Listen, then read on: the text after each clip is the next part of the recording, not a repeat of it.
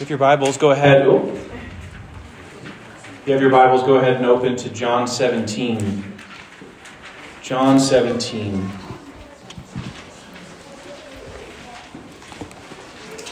This passage was something that kind of flowed out of the men's advance as Bob led us through the upper room discourse. And as he and the group spent time looking at those different final sermons that John spent so much time on, I walked away feeling how much I have not appreciated this prayer of Christ. In John 17, we have the longest recorded prayer that Jesus gives us. And there's something remarkable about that. Why would all the New Testament writers let this be the longest? What is Jesus wanting us to see and understand at this moment in his life? And there's something as we begin to look at this prayer for the next 3 sessions over this day and a half.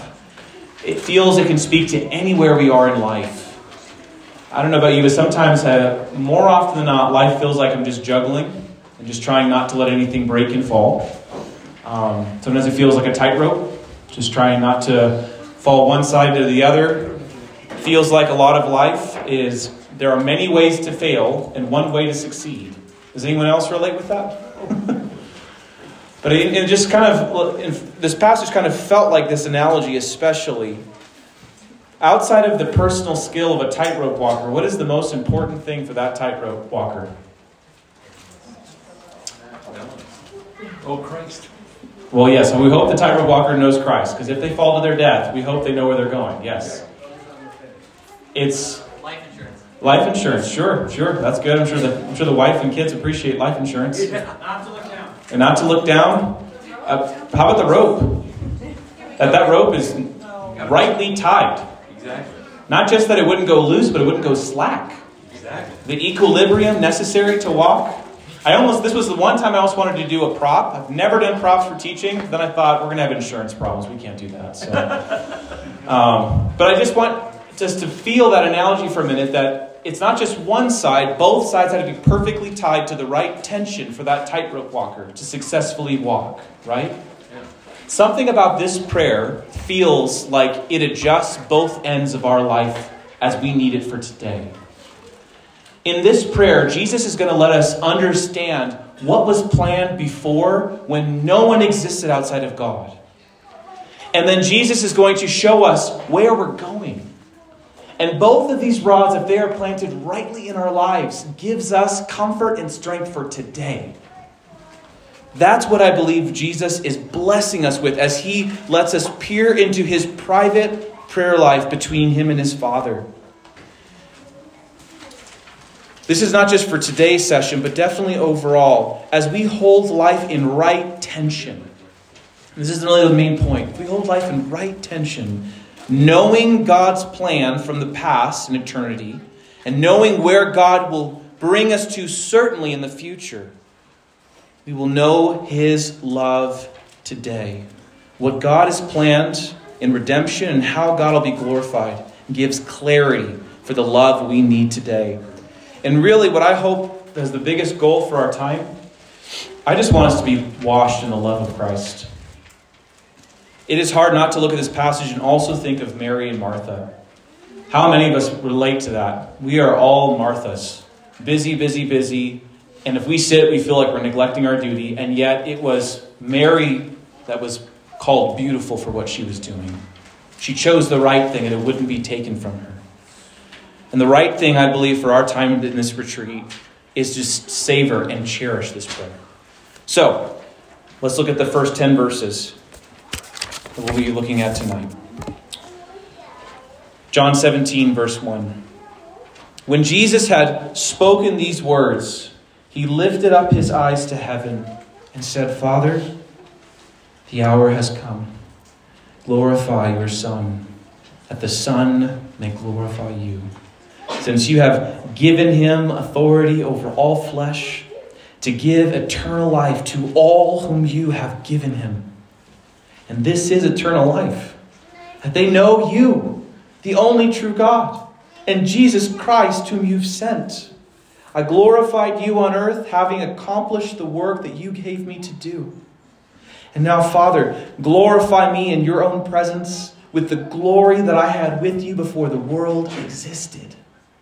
I have manifested your name to the people whom you gave me out of the world. Yours they were, and you gave them to me, and they have kept your word. Now they know that everything that you have given me is from you. For I have given them the words that you gave me, and they have received them, and have come to know in truth that I came from you, and they have believed that you sent me.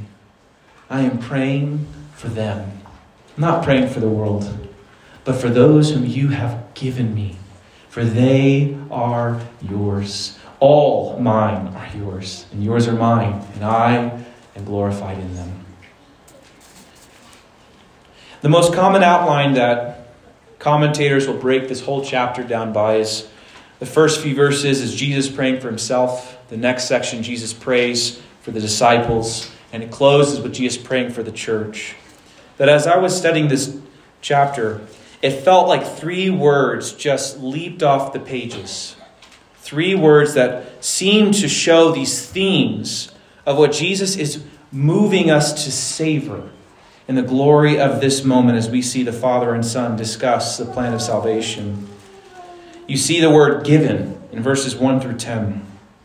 You see the word kept in verses 11 through 19. And you see the word in verses 20 through 26. For tonight we're going to focus on that word given. Because as Christ opens our eyes to see what God is doing, God is giving us to himself. And giving himself to us. Look again at verse 1. When Jesus had spoken these words, he lifted up his eyes to heaven and said, Father, the hour has come. Here he's going to move us to not just see the hour, the moment. He's going to see all that eternity has prepared for this exact moment.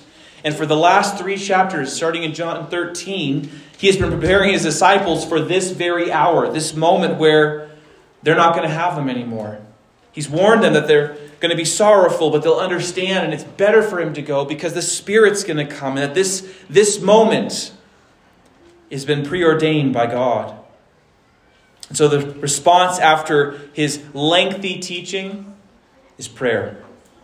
And I don't believe John wastes words, so hear the way he describes Jesus in this moment. When Jesus had spoken these words, speaking of all that he had just taught in chapters 13 through 16, Jesus lifted up his eyes to heaven.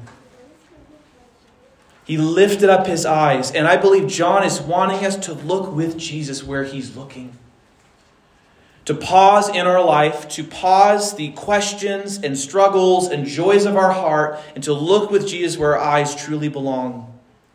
And we are going to see truths eternally enjoyed by the Father and Son and glimpse their constant, intimate communion. And it's not just to be wowed, it is to receive.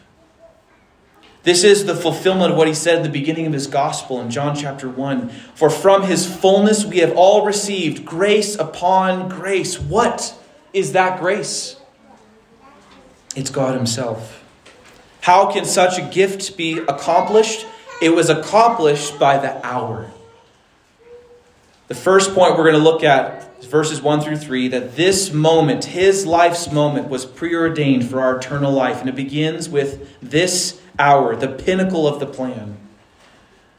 The hour is mentioned multiple times. In fact, it's mentioned 9 times in the Gospel of John. It's as if the apostle is wanting us to keep leaning forward and looking forward to this very moment. 6 of the times of him saying the hour has not come. The hour has not come. And here we are at the last of the few where Jesus says the hour has come. And if we were just to compare it to how all the other New Testament writers understood what this moment meant, in the book of Acts, it is narrated that Jesus was delivered up according to the definite plan and foreknowledge of God. Acts chapter 4, all the people that gathered against Jesus, Herod, Pontius Pilate, Gentiles, Israel, they did so, Acts 4 verse 28, to do whatever your hand and your plan had predestined to take place. This was not an accident or a consequence. This was preordained. The hour has come. To where Paul even writes in 1 Corinthians 2, we impart a secret, hidden wisdom of God, which God decreed before the ages for our glory. None of the rulers of this age understood this, for if they had, they would not have crucified the Lord of glory. The plan of salvation was hidden but wise. It was certain but not understood. And the hour has come. And what is Jesus' response right here at the cusp of the cross? Look at verse 1 again. Father, the hour has come. Glorify your Son, that the Son may glorify you. Jesus' one desire of this moment is not the praise and acknowledgement he'll receive for the millennia and eternity to come. It is the one desire that the Father might be glorified. Exalt your Son. Why? That the Son may glorify you. How is this glory to come? It continues. Look at verse 2. Since you have given him authority over all flesh to give eternal life to all whom you have given him. Jesus is referring to the plan of salvation that they had put together in eternity past. It was mutually decided. The Son was not put under compulsion by the Father, but this is the Father's design and the Son's desire. And the mutual glory to come came through what? The authority, verse 2, to give eternal life. In God's infinite wisdom of how he can be worthily exalted, what did God decide would give him maximum pleasure? To give eternal life to the dead. To give grace to rebels. To reconcile sinners. And that meant this hour. And there is no question what that hour meant. It was the cross. In God's design of what would give him the fullness of pleasure, it meant the sacrifice of his Son. John chapter 12, Jesus says, now is my soul troubled, and what shall I say? Father, save me from this hour. But for this purpose I've come to this hour. Father, glorify your name. And then John narrates, a voice came from heaven. I have glorified it, and I'll glorify it again. And all the people thought it was thunder. And Jesus answered, this voice has come for your sake, not mine. Here Jesus knew where he was coming, and now he is finally here. Note the fact that even though this was a preordained, appointed hour, Jesus still prays. That God's sovereignty and the certainty of what's to happen doesn't nullify prayer. It empowers it. It makes sure that we don't miss where we need to be and how we are to be faithful. That we would be the sovereign means to God's sovereign purposes. And for Jesus, he aligns himself, leading us by example and teaching us of these eternal truths. That from eternity past, what was God's plan? Verse 2, to give eternal life to all whom you have given him. And there's that word. This gifting of people to God and God to people. But what is this eternal life? Here is the gift, and he gives us the clearest definition in verse 3 of all Scripture. And this is eternal life, that they know you, the only true God, and Jesus Christ, whom you've sent.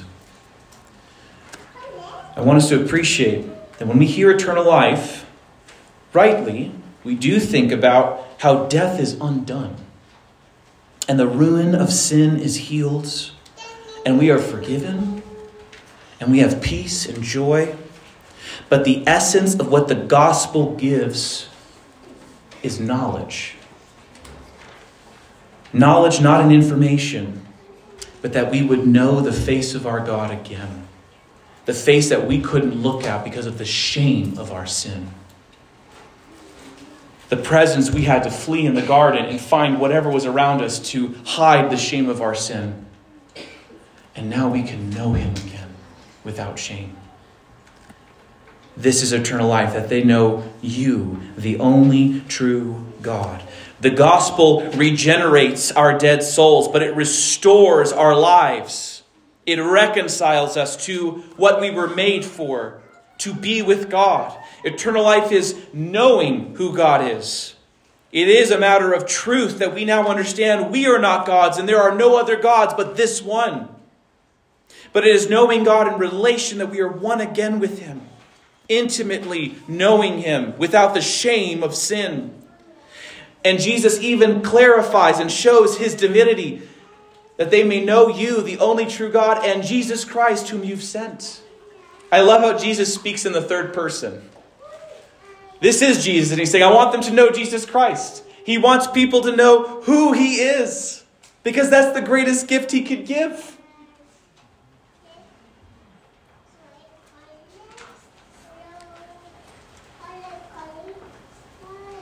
And this is who dispenses that gift. The authority was given to the Son, to all whom the Father gives the Son. Hear the way that the certainty of salvation is being blessed upon sinners. It gives power to what Jesus already said in John chapter 10. Hear these words afresh. John 10, verse 28 and 29. I give them eternal life, and they will never perish.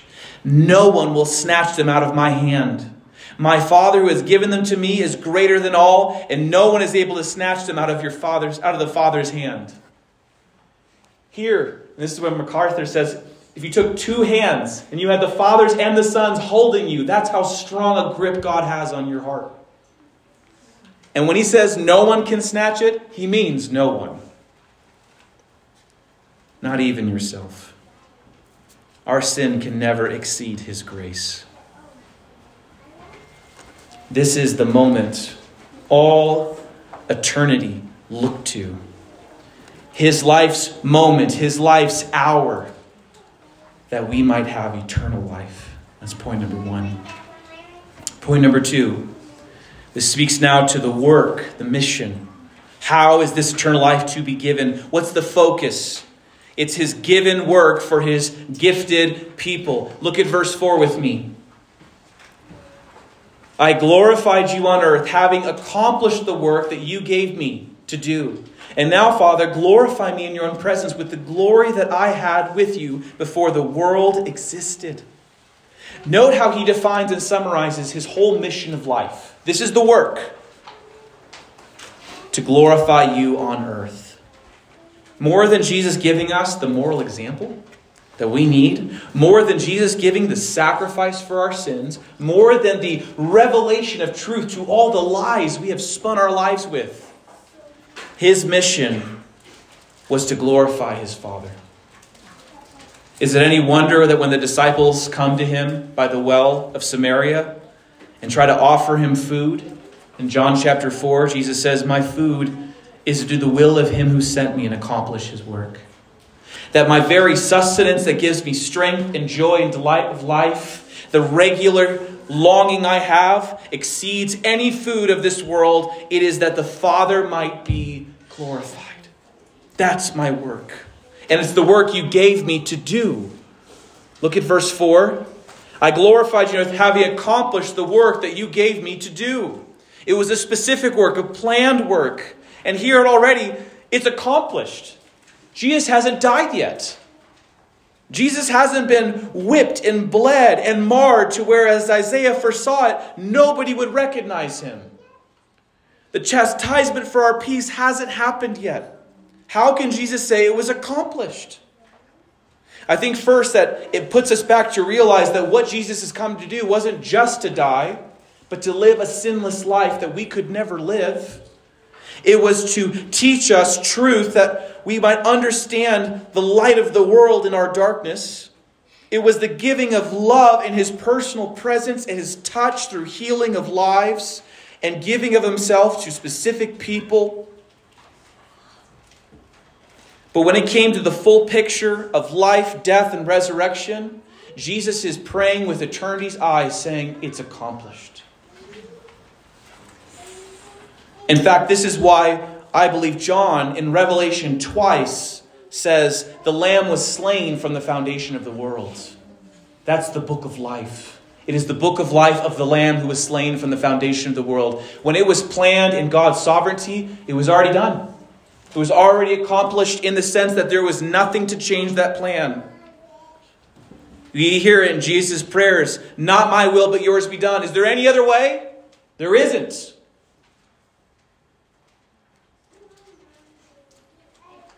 Jesus shows us how he answers his own prayer he teaches us to pray. Your kingdom come, your will be done on earth as it is in heaven. That what God has so sovereignly designed in his goodness and wisdom, that's our one desire. And may it be accomplished. And so Jesus is already praying for that day and praying to our encouragement that what the disciples were about to see that would look like the ultimate defeat was the actual victory.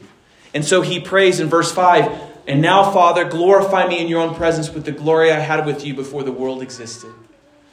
Let the disciples see, let all the world see, it was not a failure.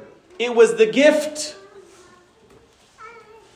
The work was the gift, and he did not fall short. And Jesus' worthy reward is to be given the glory he put aside for us. In Philippians 2, he emptied himself how? By taking on the form of a servant. This is the glory Jesus longed for. And it was by a path of his own spilled blood. There is the glory of God. And what a picture that begins to heighten the challenge of John chapter 12 when there were many authorities who began to believe in him, but for fear of the Pharisees, they did not confess it. Why? John 12, verse 43, for they loved the glory that comes from man more than the glory that comes from God. This wasn't just God's praise. What is the glory of God? It was that hour. It was that work. It was that man. It was God's Son on the cross. And so is our path. This is the backdrop to now what he begins to pray in verse 6. This given work is clarified for us personally, who are his people. Verse 6, I have manifested your name to the people whom you gave me out of the world. Yours they were, and you gave them to me, and they've kept your word. Hear the ownership of the Lord. They're mine. I've taken them. You've given them. And what has he shown that people? My name. My name. This wasn't just what would be filled on a name tag, but a person's name is all that they are. All that a person can trust and rely upon. The worth of that person. What has Jesus manifested? I have manifested your name. What has he manifested? First, he has shown us who God is, and God is the Father. God is not just an impersonal creator. He is the intimate Father who is love eternally. God's name in relation to Jesus is that he is Father. Hence, John chapter 1, verse 14, we have seen his glory. Glory as of the only Son from the Father, full of grace and truth. The glory of God's name is that he is Father, Son, and Holy Spirit. God's name also speaks to the relationship of all that he is. When the glory of God is unveiled from Moses' eyes, he wasn't just smitten with light and awe. It says the Lord passed by and proclaimed his name. And what was his name? The Lord, a God merciful and gracious, slow to anger and abounding in steadfast love. The name of God is all of who he is. And that is what Jesus manifested bodily when the Word became flesh. And that doesn't just stop there. It's God's name in relation to his Son, to his character, and to us. Because who did God choose to be?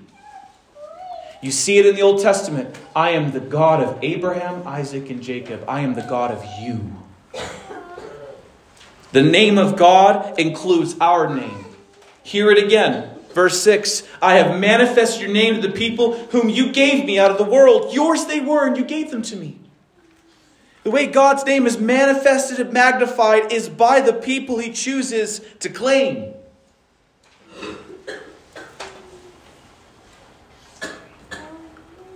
I love how throughout this text and throughout the rest of this chapter, he always speaks of them as already his. God already chose and claimed before any of us were born. It wasn't because of our merits, our abilities, our efforts, but purely by his grace he chose us. That's why John begins his gospel with this. Don't miss this. John chapter 1, verses 12 through 13. But to all who did receive him, who believed in his name, he gave the right to become children of God, who were born not of blood, nor of the will of the flesh, nor of the will of man, but of God. Hence in Ephesians chapter 1, he says, Blessed is the Father who blessed us in Christ with every spiritual blessing, even what? What is the height of his blessing? He chose us in him before the foundation of the world. In love, he predestined us for adoption. Often the word election seems to stir controversy or fear.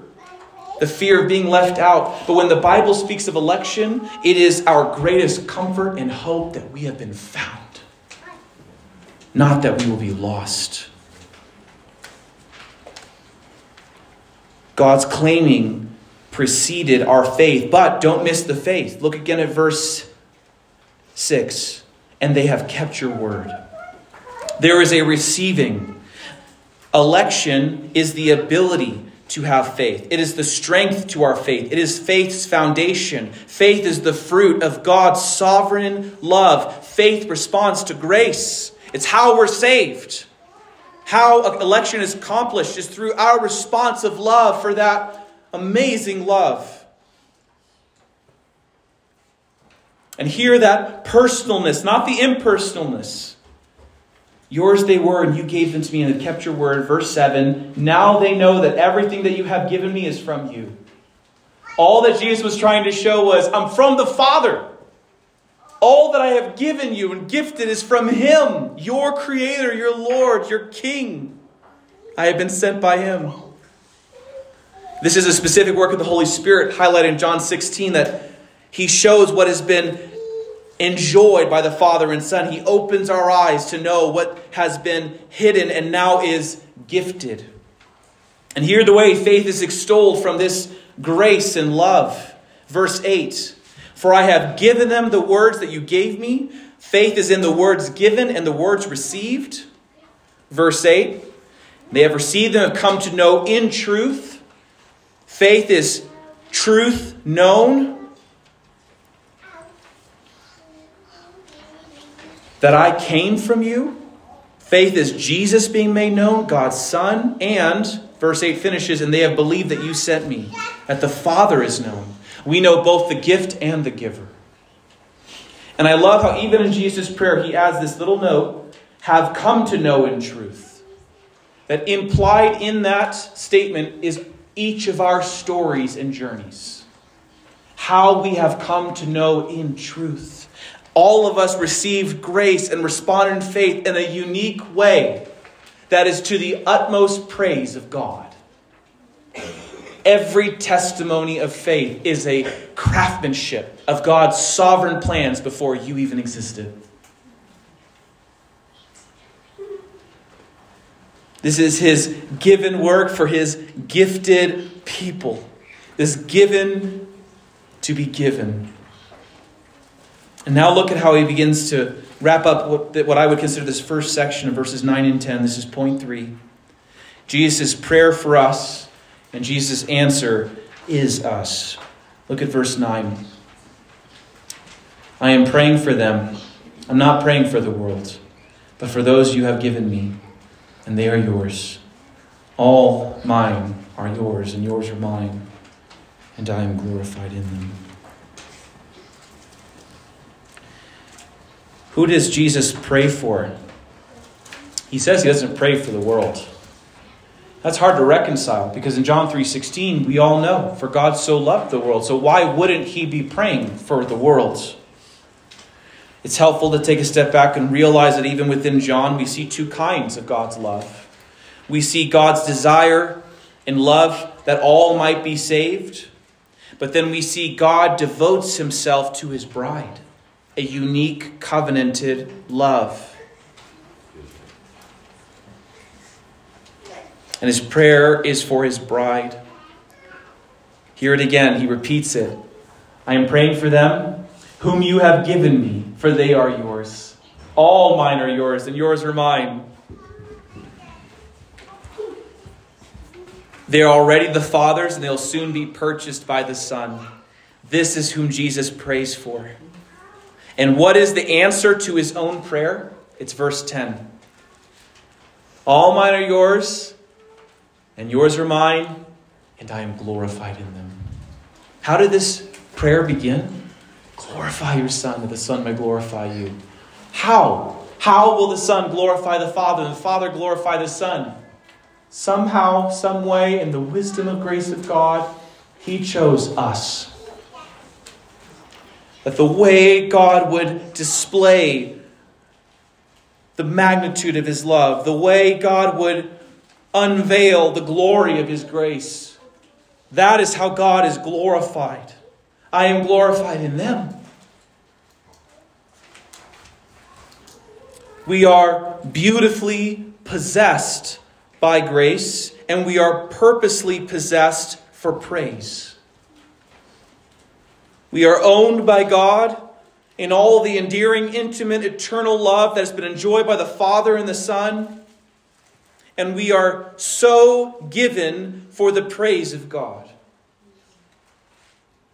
I love when Mary finally sees the resurrected Jesus and she won't let him go. And Jesus says, don't cling to me. I haven't ascended yet. And then he says this, go to my brothers and say, I'm ascending to my Father and your Father. To my God and your God.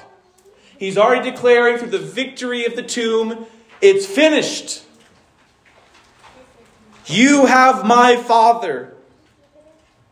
You are possessed by grace beautifully.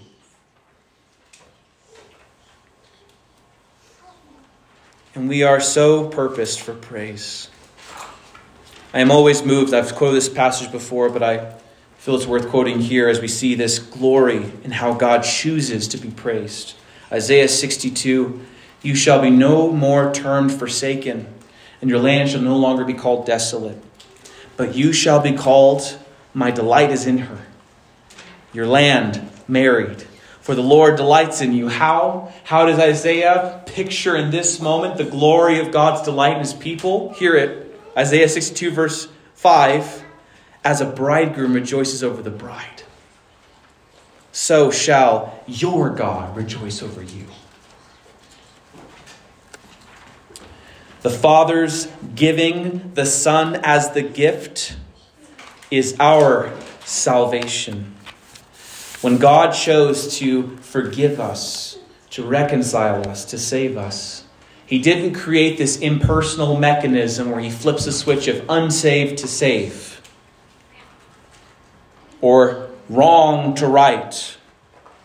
But God's plan was to give himself personally and to take us and give us back to himself. That's eternal life. What it means to receive the gospel and to be a Christian is that we have been made a gift for God. And God has gifted us himself for us. Is it any wonder that Isaiah chapter 64 says, from of old, no one has heard or perceived by ear, no eye has seen a God besides you who acts for those who wait for him? Or Paul saying, as it is written, what no eye has seen, no ear has heard, nor the heart of man imagined what God has prepared for those who love him. Who could have understood? Who could have guessed? Only revealed through the Spirit can we see the glory of God's love. And I pray that as we continue to bask in the warmth of this passage and let its light shine on our hearts in all of our confusion, struggles, and pains, we would feel the right tightening between the two rods of eternity past and eternity future and find the strength where we are today that if God would so plan my salvation, and God made it so certain that it is already accomplished, I can walk in faith and love. I can live that eternal life He won for me. There might be a lot of ways we can mess up in life, but every one of those ways, grace covers us. And the way forward on that tightrope is heavenward. Let's pray.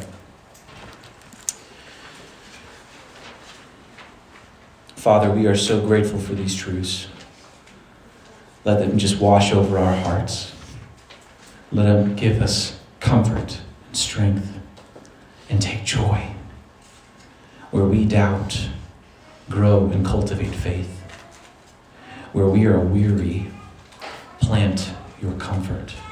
Where we are weak, bring forth the fruits of your strength. That glorious plan of eternity past, fulfill it today and point our eyes heavenward to know it is accomplished. Eternal life is ours. We know you. Make yourself known, your name manifested in this time together. In the name of Jesus Christ, the Father and the Holy Spirit.